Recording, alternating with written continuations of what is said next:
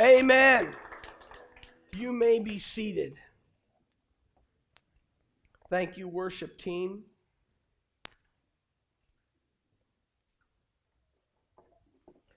It is wonderful to have you here with us on this Easter Sunday morning. Throughout the month of April, we have been working on a series called The Final Hours. We're going to conclude that series next Sunday.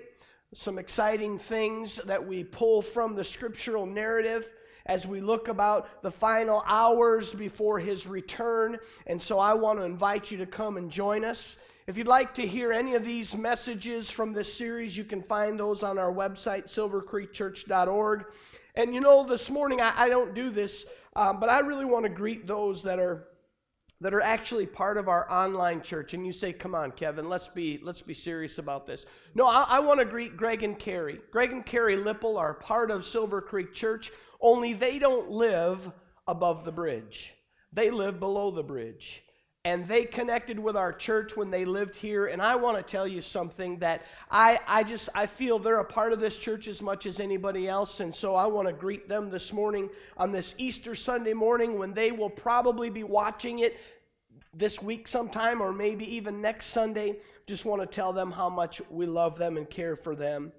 So today we're going to look at the final hours while Jesus was in the tomb. So what do we know?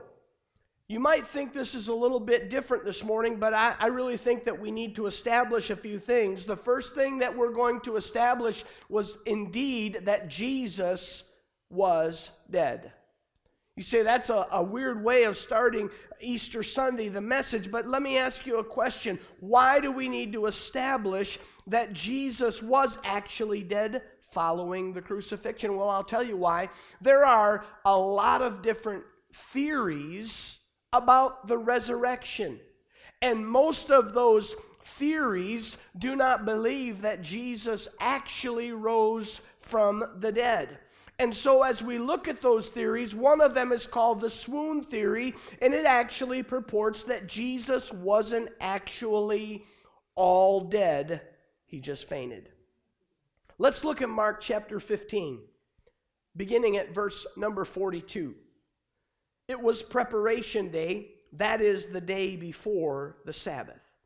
So as evening approached, Joseph of Arimathea, a prominent member of the council who was himself waiting for the kingdom of God, went boldly to Pilate and asked for Jesus' body.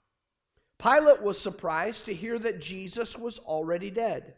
Summoning the centurion, he asked him if he had already died. When he learned from the centurion that it was so, he gave the body to Joseph.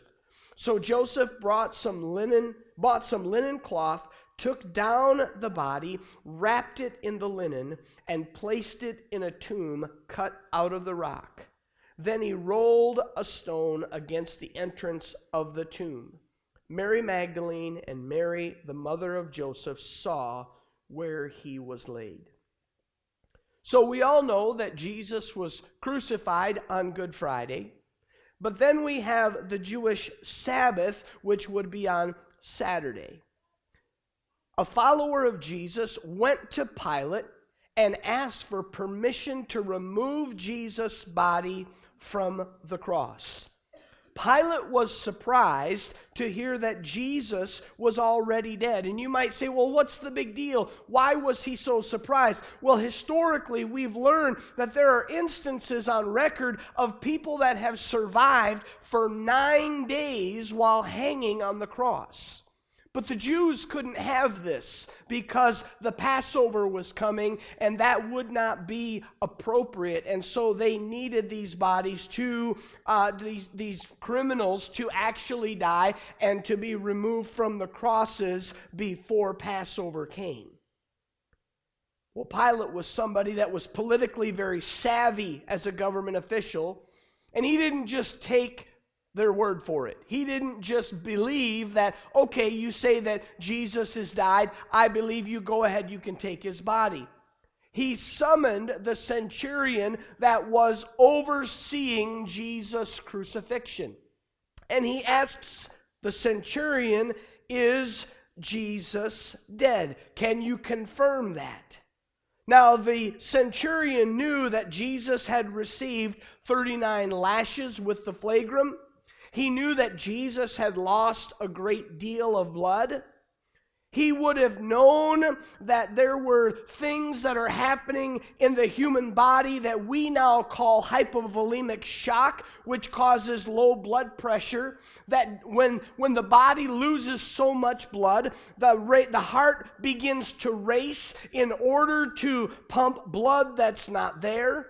And when that begins to happen, there is a buildup of fluid that takes place in the sac around the heart and around the lungs. He would have understood that. And when that centurion in John 19:34 pierced Jesus' side, he saw the blood and the water that flowed, giving him physical proof of Jesus' death. Now, the Department of Forensic Medicine in Sydney, Australia, they decided to do a study. And it was a retrospective study. They reviewed cases that happened over a 6-month period of time, and it covered death of 429 people, and all of these deaths were considered natural deaths. Now, it's their normal case to do autopsies on every death, and so the study was done blinded to the autopsy results. And the presumed cause of death in these 429 cases, 28% of the time were completely inaccurate. So even medical examiners get the cause of death wrong, but there is one thing that those medical examiners were absolutely certain of, and that is that the people that they were examining were dead. The centurion was absolutely certain that Jesus was dead because crucifixion is 100% effective. The Roman centurion was extremely familiar with death, and he was able, under the penalty of possibly his own death, he was able to confirm to Pilate that indeed Jesus was dead. In the 2nd century, there's a Greek author called Lucian, and he confirmed himself that Jesus was crucified. In fact, there's no historical evidence to indicate that anyone who has ever survived crucifixion. All of this leads us to the important conclusion that Jesus actually did die on the cross. Secondly, we need to establish that Jesus was buried. That next important thing. Say, why is it important for us to know that Jesus was buried? Well, we're going to take a look at it. You see, another one of those theories that existed was called the stolen body theory. And that theory believed that Jesus died, but his disciples had taken Jesus' body right out from underneath the noses of the Roman soldiers. Let's look at Matthew chapter 27. It says, beginning in verse 62, the next day, the one after preparation, the chief priests and Pharisees went to Pilate. Sir, they said, we remember that while he was still alive, that deceiver said, after 3 days I will rise again. So give the order for the tomb to be made secure until the 3rd day. Otherwise, his disciples may come and steal the body and tell the people that he has been raised from the dead. This last deception will be worse than the first. Take a guard, Pilate answered. Go, make the tomb as secure as you know how. So they went and made the tomb secure by putting a seal on the stone and posting the guard. These chief priests and Pharisees, they were concerned because Jesus told them that he would rise again. So they go to Pilate to ensure that Jesus' dead body will remain in the tomb. They thought that if his body was stolen, that the situation for them politically would get even worse. Now I want you to imagine for a moment the 11 disciples trying to sneak into that cemetery and under the cover of darkness attempting to roll a very large flat stone away from the tomb, with a detachment of Roman soldiers guarding it, who, if they failed, would pay with their life. So there's no way that all of these guys would have been in a sound sleep. But have you ever seen in an Easter production that large flat stone? Do you know what I'm talking about? That large disc-shaped stone that's made out of styrofoam. One time in a play that I was in, the stone rolled away prematurely, and that caused a bit of a difficulty there. But every Easter play I've ever been in or seen has that large, round stone. Could you imagine if someone who didn't know what they were doing tried to move that? What if that thing fell on you? That would not be good. There's a study that I came across this week that did a study of 900 tombs in and around the Jerusalem area during the first century. And that study indicated that out of 900 tombs, only 4 of them had that round disc-shaped stone in front of them. 99.5% of the rest of them had a stone that, it's not that it wasn't round, but it was more like a round cork. And that cork would be slid into the opening in that grave and was obviously extremely difficult to move. Jesus' tomb was borrowed. It had never been used. It was owned by a man named Joseph of Arimathea. He was not a wealthy man, so it's not difficult for us to assume that the stone that was in front of the tomb of Jesus was one of those that was cork-shaped and would have been incredibly heavy, incredibly difficult to move, and momentum would not have played a role in moving it. Peter Kreeft, a popular writer in Christian philosophy and theology and apologetics, says, the story the Jewish authorities spread that the guards fell asleep and the disciples stole the body is unbelievable. Roman guards would not have fallen asleep on a job like that. If they did, they would lose their lives. I did a little research this week on the idea of a seal that was placed on the tomb.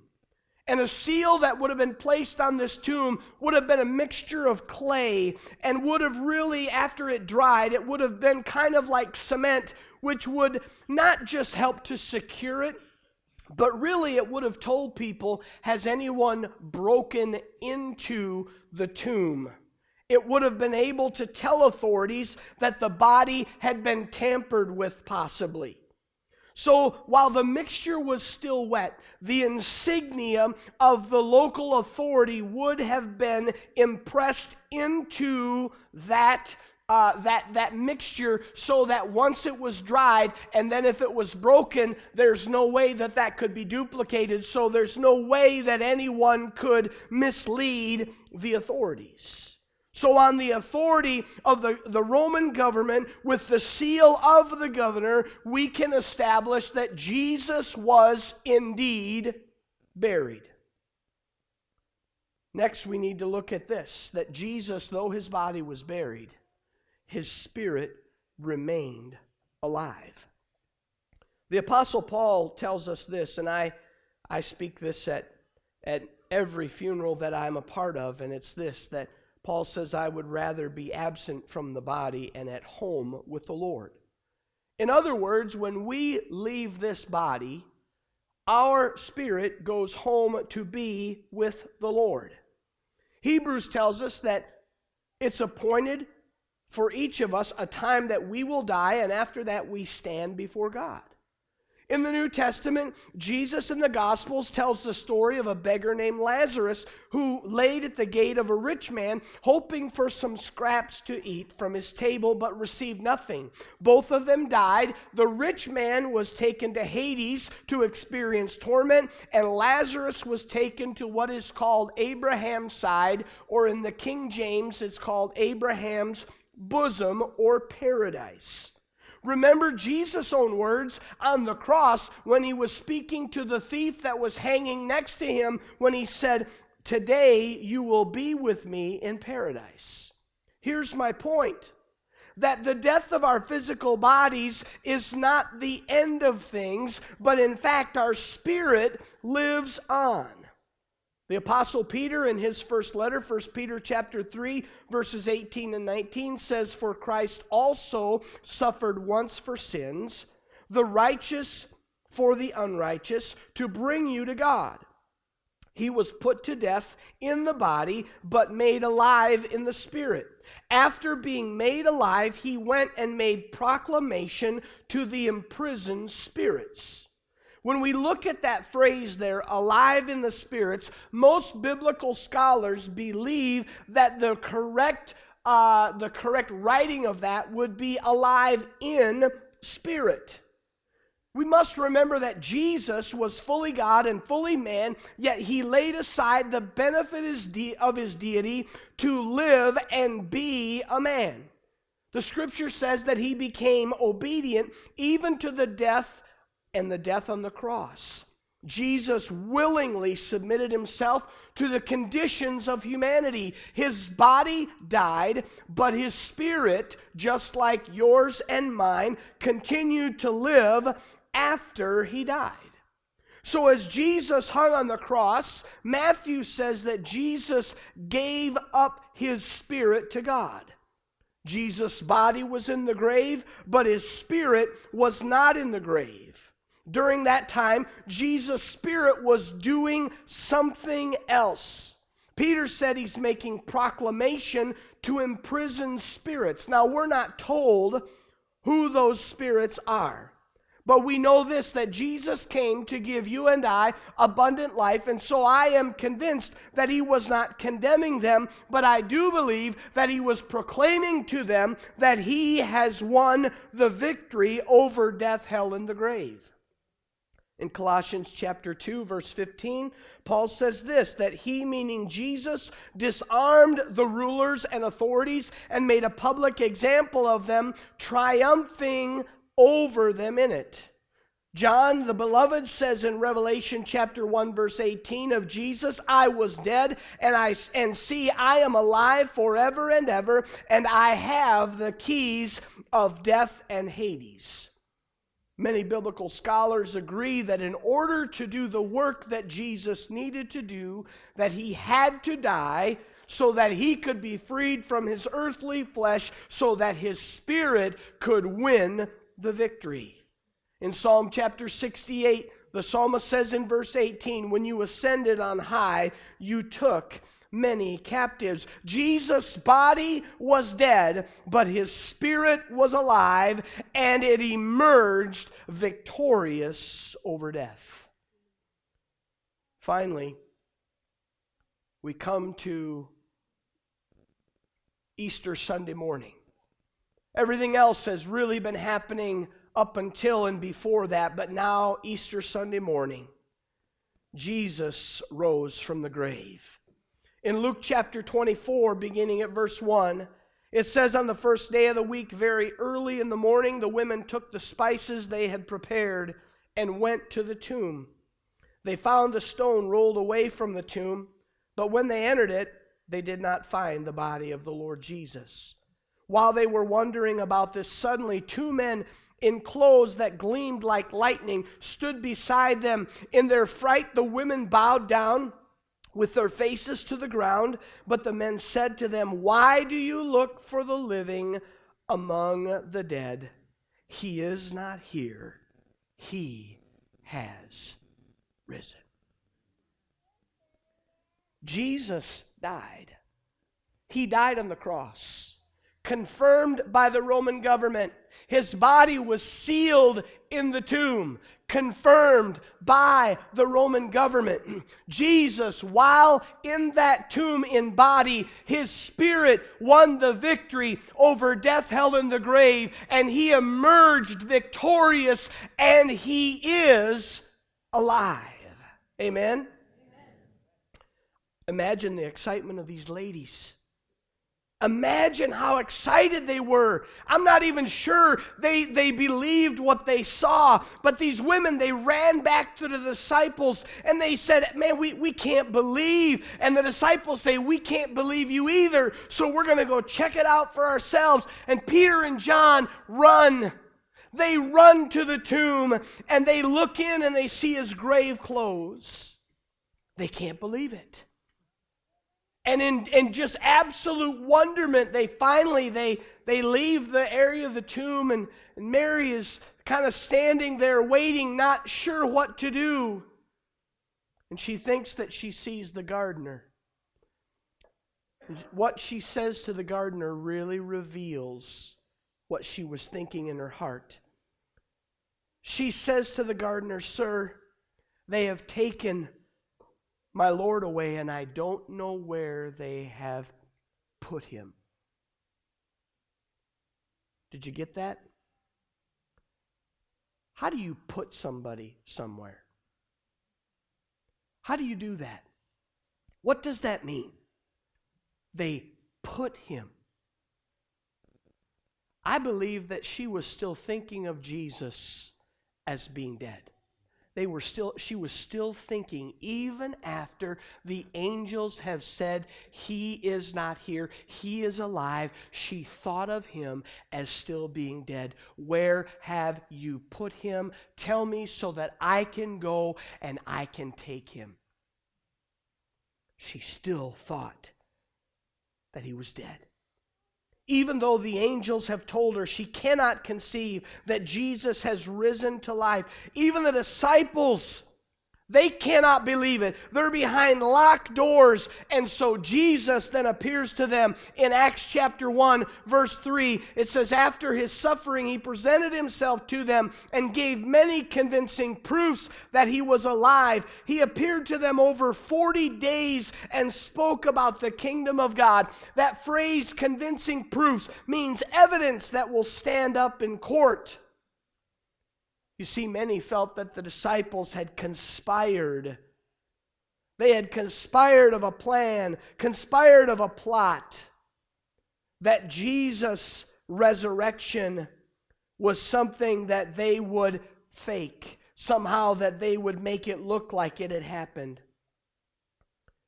Dr. Peter Kreeft says this: there would be no possible motive for such a lie. Lies are always told for some selfish advantage. What advantage did the conspirators derive from their lie? They were hated, scorned, persecuted, excommunicated, imprisoned, tortured, exiled, crucified, boiled alive, roasted, beheaded, disemboweled, and fed to the lions. Those are hardly a catalog of perks. So history confirms to us that Jesus died. He was placed in a tomb. And if we believe God's word, we know that Jesus has defeated the final enemy of death. And so today, April 21st, 2019, we still celebrate the resurrection of Jesus Christ. I want you to think of that. Over 2,000 years have gone by. We still celebrate the resurrection.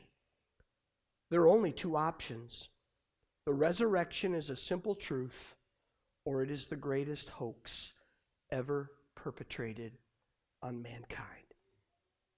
So what will you do with the knowledge of his final hours in the tomb? Will you accept it as a truth that Jesus is the Messiah, that he has won the victory over death, hell, and the grave, that he has emerged victoriously?